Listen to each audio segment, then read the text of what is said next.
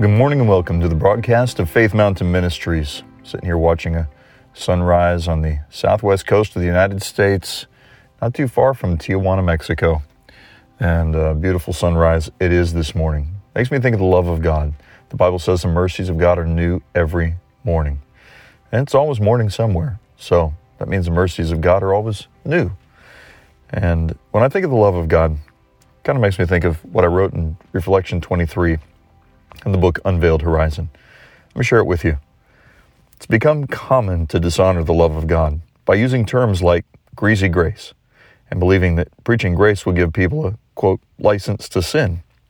Last time I checked, people weren't looking to the church for permission to sin. They were sinning just fine all on their own.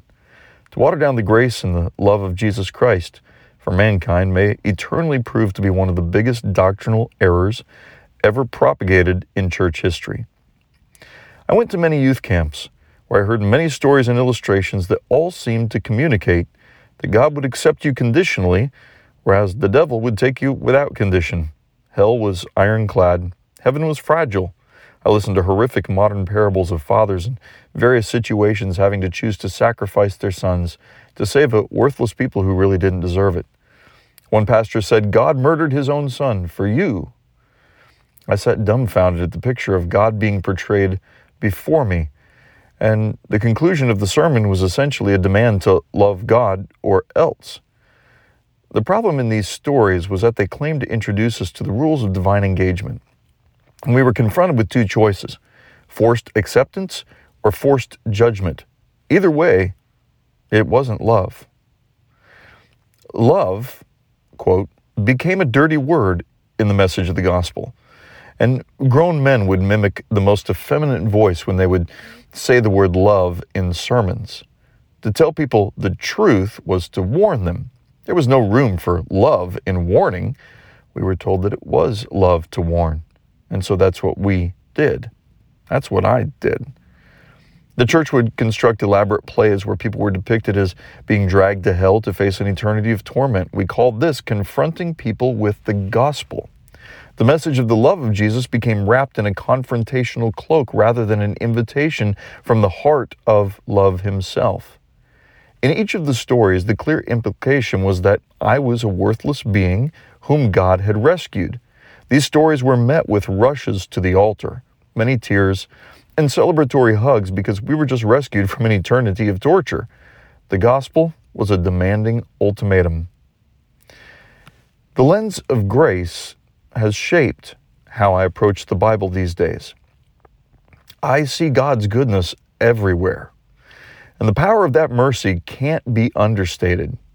The cautious attitude toward the message of love is baffling, for when in history have we ever loved too much? I would contend that at no point in history have people seen believers in Jesus demonstrating too much love. Instead, the world has been used to a superhuman level of abuse between men and women created in God's image. How in the world did a perfect God create such a mess, such worthlessness, such a horrible creature as man? If we in our wretchedness were created to be a reflection of God, how then could we call him perfect? Maybe this is why the command to be perfect and to be holy was a part of the core message of Jesus. The gospel has been presented to many as a transaction, a business arrangement where you make a deal with God. In exchange for your verbal agreement, you can expect to go to heaven when you die. But what about now? Is the gospel meant to ensure a good afterlife, or is it meant to encompass your whole life? Rather than seeing the gospel as merely a transaction, begin to see it as a transformation. Now, I believe hell is real, horrible, dark, and beyond any description that language could conceive to communicate evil. However, hell is not the motivation God is interested in when it comes to the fuel that moves your being to action. We are not to be fueled by fear, but empowered by love. Perfect love casts out fear, for fear has to do with punishment. But when love himself is fueling your action, You will be strong and do exploits unhindered by fear, never burning out, strengthened by joy, and at rest in your heart. I want you to think about this with me for a moment. In what way has the gospel had an effect on your present life? How in the world did you come to accept Jesus Christ? Did you hear a message, or did you meet the man? You see, hearing the message, you can be motivated by all kinds of things. Fear. You can be motivated by love. You can be motivated by compassion. You can be motivated by a sense of, I need to find my purpose in life. Many were motivated by that. The need to find your own purpose in life actually is more focused on you than it is on Jesus. I mean, what if his entire purpose for creating you and me was just simply because he wanted to enjoy creating art for the sake of expressing himself as an artist does? He is, after all, by nature, creator. And in creating you and I, perhaps he was creating a being that would, in effect, walk through a process of formation, and being able to witness its own formation, humanity could learn to discover the nature and the character of God himself, that image that we are made in, that nature that we are built to partake of. The Bible says we are partakers of the divine nature. In other words, we are co-experiencing this revelation of divinity, what we call God, what God calls himself. I am. Just I am. That's it. I am. I exist. Existence, essence, being, but a being that can feel, a being that can emote, a being that has the ability to be surprised, though he knows the end from the beginning. And doesn't that make sense? He knows the end from the beginning. He's the Alpha and the Omega. All things in him were created by, in, and for him. And that means the invention of time. So if he knows everything, how can he possibly then be surprised? Unless he reserves the right, reserves the privilege, reserves the luxury of suspending his own foreknowledge to be able to set things in motion that he chooses not to know the outcome of, so that you and I can participate in the transformational creative process that ultimately delights and surprises him. Jesus marveled at people's faith. Didn't he know that they had it? He gave it to them after all. Unless God has set a redemptive plan in motion that's so thorough and so complete that ultimately when everything is said and done, we realize that made in his image and likeness, we have not attained by any means the status of God, but begin to discover the very core essence of the nature of God, found in Jesus Christ, ultimately represented in us. I think a minister and prophetic voice, Bob Jones, probably had it right when he said the only question that you're going to get asked in heaven is, did you learn to love? Did you learn to love? So many reasons for judgment down here, as if we say down here as if heaven is up there, but we only use those terms to somehow try to create some sort of distance and separation between us and perfection, because everything we live down here is not perfection. Therefore, perfection must be above us. And the Bible says that Jesus has come from above, and he who is above or from above is above all. And yet, don't think of the terms above as in a distance separation mode. Just simply transcendent. That's the idea here, transcendent. Jesus, when he ascended, he lifted off the earth, went into the clouds, according to the biblical reports. And they say, well, he went up. Well, if you're on the other side of the world, he went down. So the issue is not an issue of up and down. The issue is not above, below. The issue is transcendent over that which is limited. And there's a realm issue that we're talking about. The realms of God are what we're dealing with here. God is just as close as your next breath. And he's not distant or separate from you except in your awareness. But the reality is that he above us transcends, lifted above all of the circumstances in this world, the negativity in this world, the difficulty and darkness in this world that surrounds us and envelops us, encompasses us. And that's why King David, writing in the Psalms, said, And now shall my head be lifted up above my enemies round about me, and I will offer in your tabernacle sacrifices of joy, and I will sing, yea, I will sing praises unto the Lord. It's interesting because David, in the middle of circumstances where all of these enemies are coming against him on this level, standing still in the midst of them, transcends that moment to see something completely different that turns his heart from fear into rejoicing.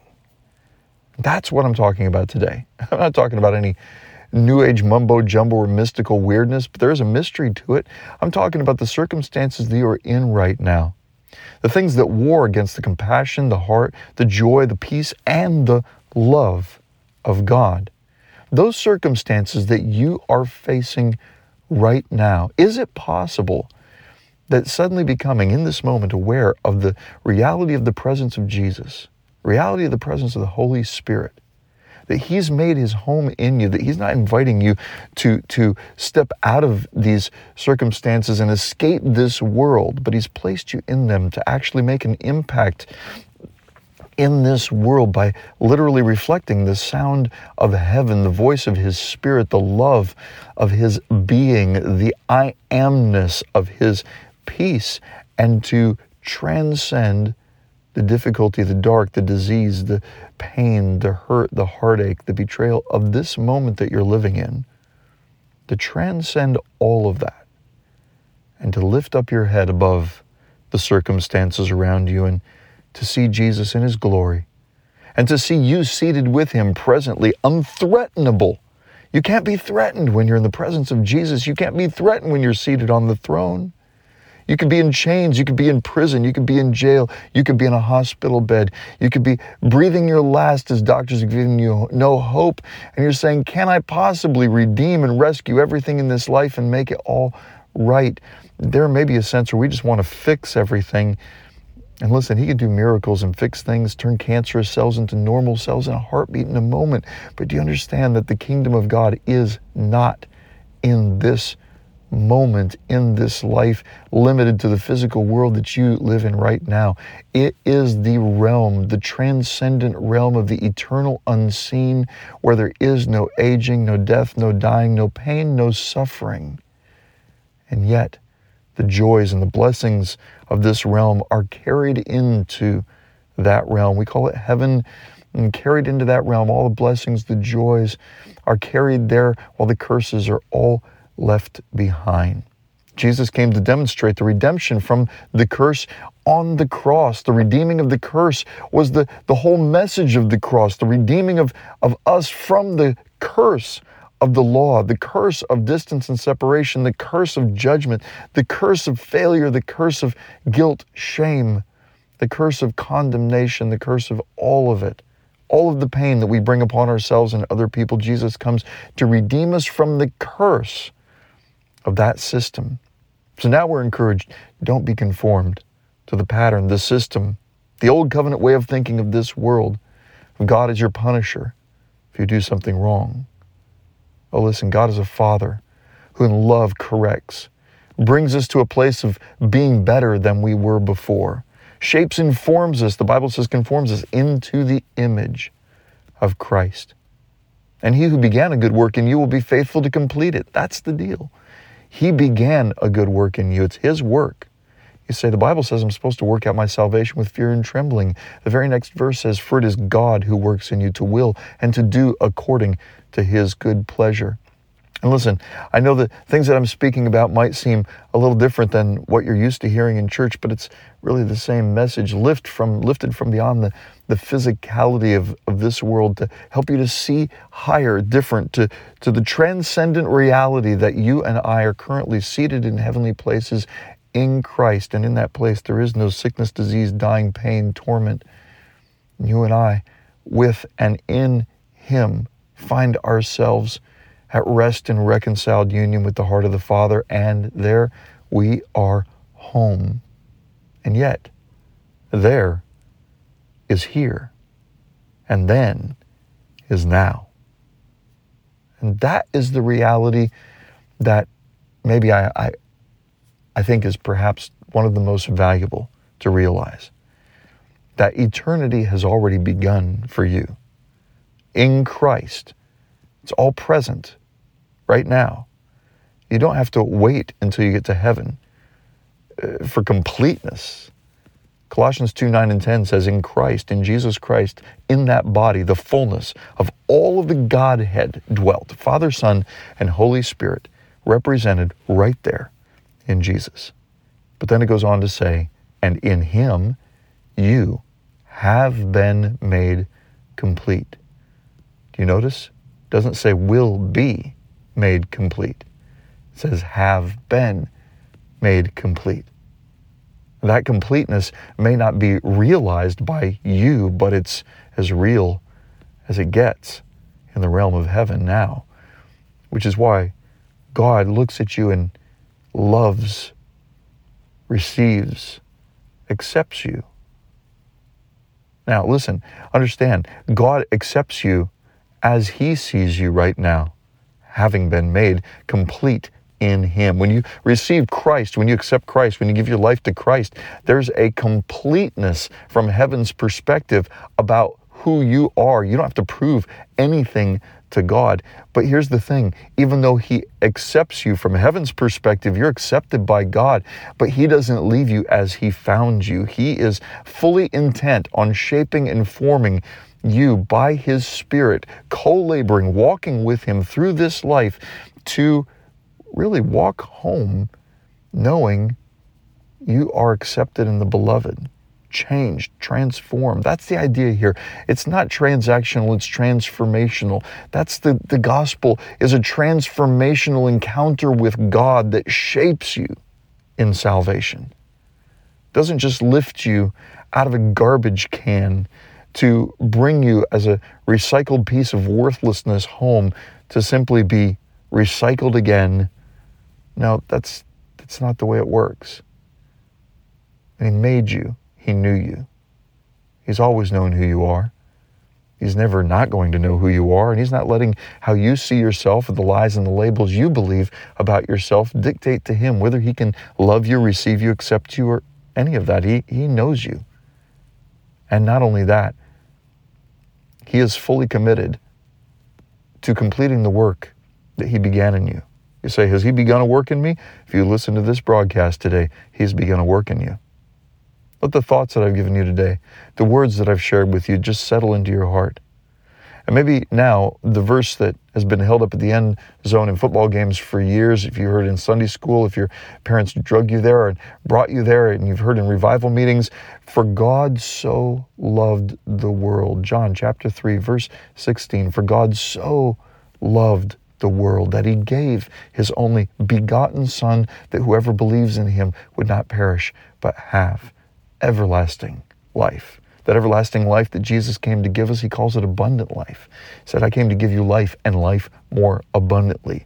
It's not everlasting torment, it's not everlasting misery, it's everlasting abundance of life. You're saying, I've never seen abundant life before. This is what Jesus comes to give you. And it's not about money. It's not about fame. It's not about things. It's about His presence that brings you into an awareness of joy in childlike wonder, joy in covenant level union that produces a life that flows from you to shape the geography of the humanity around you. And that is that when people get around you, they'll know that God is real, that He loves, that He cares, that He cherishes them, that He knew them before He formed them, and that they are not even a them, distant and separate from Him, but they are together within Him reconciled. Came to reconcile us. God was fully present in Christ, reconciling the world to Himself. Now, it's given you and me, you and I, this ministry of reconciliation. I said, Bill, you're talking in mysteries and words that are hard to understand. Yeah, but is your spirit coming alive? Because that's kind of the deal. Sometimes your heart can say yes to what your mind can't wrap itself around yet. So today, right here in this moment, I just want to ask you this simple question. Do you know Jesus? Because Jesus is everything. You understand? Jesus is the whole package, the whole story. You say, why do you believe in Jesus? Well, there's a few reasons I believe in Jesus, and I've mentioned these on podcasts before, but every now and then it bears repeating. I believe in Jesus because of the resurrection. I believe in the resurrection because of the disciples. The disciples were cowards. They didn't know anything about anything. And all the way up until the crucifixion, even though they did miracles and they performed wonders with Jesus, all the way up until the crucifixion, these guys don't have a clue as to who he really is until the resurrection. But between that time of the crucifixion, the resurrection, the time of the Last Supper, and the time that Jesus comes out of the tomb, Judas the treasurer goes out and hangs himself over the guilt and shame of betraying the Lord, even though he doesn't fully comprehend what he's done. Or maybe he is the only one that fully comprehends it. Either way, he decides that he has made such a mess of his life, he goes into self-destruct mode. You understand that Jesus loved Judas. What about Peter? Peter gets so offended that he goes and hangs out in a side street at night, standing around a group of people, and they say, hey, we recognize you. In the glow of the fire, they look at Peter's face and they say, we recognize you. You're with Jesus. And Peter cusses them out, swears at them, speaks in a way that no follower of Jesus ever would or could, and denies even knowing him. That's the boldest member of the disciples, you could say, leader of the ministry team. The leader of the ministry team claims not even to know Jesus, and the treasurer just went out and committed suicide. You're left with 10 men who are just brutally hurt and confused. They're locked together in an upper room. When Jesus appears in John chapter 20, and he looks at them and says, peace to you. Don't be afraid, he's saying. That's what he always said. Give peace and cut out fear in his presence. And then he said, as the Father sent me, I send you. Gave him his Holy Spirit, sent them out. And these guys who with Jesus on earth were confused and confounded, even though they did miracles, didn't fully understand who he was. When they met the risen Lord, these men who were huddled in a locked room for fear of the Jews suddenly go out and start preaching the gospel to them. And despite persecution to both Jews and Gentiles, the gospel goes forth. And can I tell you, every single one of them lost their lives for the sake of the gospel. And that's why I believe in Jesus. That's reason number one, I believe in Jesus. I'll give you another reason I believe in Jesus. Demons. See, I've encountered demons in darkness and the powers of darkness, and I've never seen them cast out by any other name than the name of Jesus. That's true. I've never seen Buddhists or Hindus, even witches, cast out demons. But I have seen demons go, cower in fear, and shudder at the name of Jesus. I've seen demons silenced at the name of Jesus. And I've watched people, demon oppressed and possessed, suddenly have a complete change of attitude when Jesus is mentioned, when the presence of Jesus fills a room. That's the reason I know that Jesus is real. Can I tell you a frustration, though? He makes himself all too easy to ignore. He gives you and I the opportunity to live life without him. That's exactly what the tree of the knowledge of good and evil was. The tree of the knowledge of good and evil was man's attempt to somehow live this life apart from the I am in whom all things consist and who created and made him. And can I tell you that God let him, and still does. Every time you try to do life and don't include the Lord. Every time you do life and don't include Jesus, you're, in a sense, eating of the tree of the knowledge of good and evil. Trusting in your own ability to discern both good and evil, over and above the revelation that comes from the heart of the one in whom all things consist and holds all things together. But I got to say, it's living without him is no way to live at all. This particular podcast feels a lot like a culmination of pretty much everything I've taught over the last 10 years. And Most of what I've just said is just an add-on, a bonus to Reflection 23 from the book Unveiled Horizon, Reflections on the Nature of God. And for more of this, just read the rest of the book. It's 250 plus pages of just thoughts, ideas about a life in the secret place with God. But I'd like to finish today's podcast up by reading Reflection 24. And it's short. The last one was short too. That was just a lot of bonus content for you. This one's called The Joy of Unlearning. And it begins with my life scripture, John chapter 14, verse 20. In that day you will know, this is Jesus speaking, that I am in the Father, and you are in me, and I am in you. Reflection 24, the joy of unlearning. In order to learn a new revelation, it almost always requires you to unlearn an old one. Most people would rather die than admit a limited or worse, inaccurate view. And in the unlearning, it's often easier to lament the loss of the familiar rather than embrace the excitement of the new. So in the spirit of all that is holy, I offer you some travel tips on your journey. You're going to want to get a vision of the freedom ahead and realize that many have gone before. Seriously, you're not alone. On your journey, don't be surprised if you see a ton of hitchhikers along the way, thumb out, looking cautiously over their shoulders, shaking dust and shackles off their feet. Those too cautious to travel to Graceland themselves will welcome another to carry them along. Grace is unveiled like law within the context of relationship. But where the law constricts, grace empowers. And that empowerment produces relationships that make you alive, while legalism makes you wish you were not. I'm constantly pushing past my own comfort zone and speaking of the grace of God, and each time I'm surprised by the number of people who, with tear-filled eyes, faces shining like the sun, and irresistible grins, say, "Thank you." This is the gospel of the kingdom of God. It's not that they haven't heard about Jesus before, but what they heard produced more fear than love and more death than life. And this produces a body of Christ that bears the marks of self-abuse. Maybe you once lived in a perpetual fear that your ability to rebel against God exceeded His power to save you. Whatever your perspective of His power, it will often be matched by your comprehension of His love. And when His love seems weak, His goodness becomes an elusive prize to be earned. And suddenly, you're back to a subconscious salvation by works.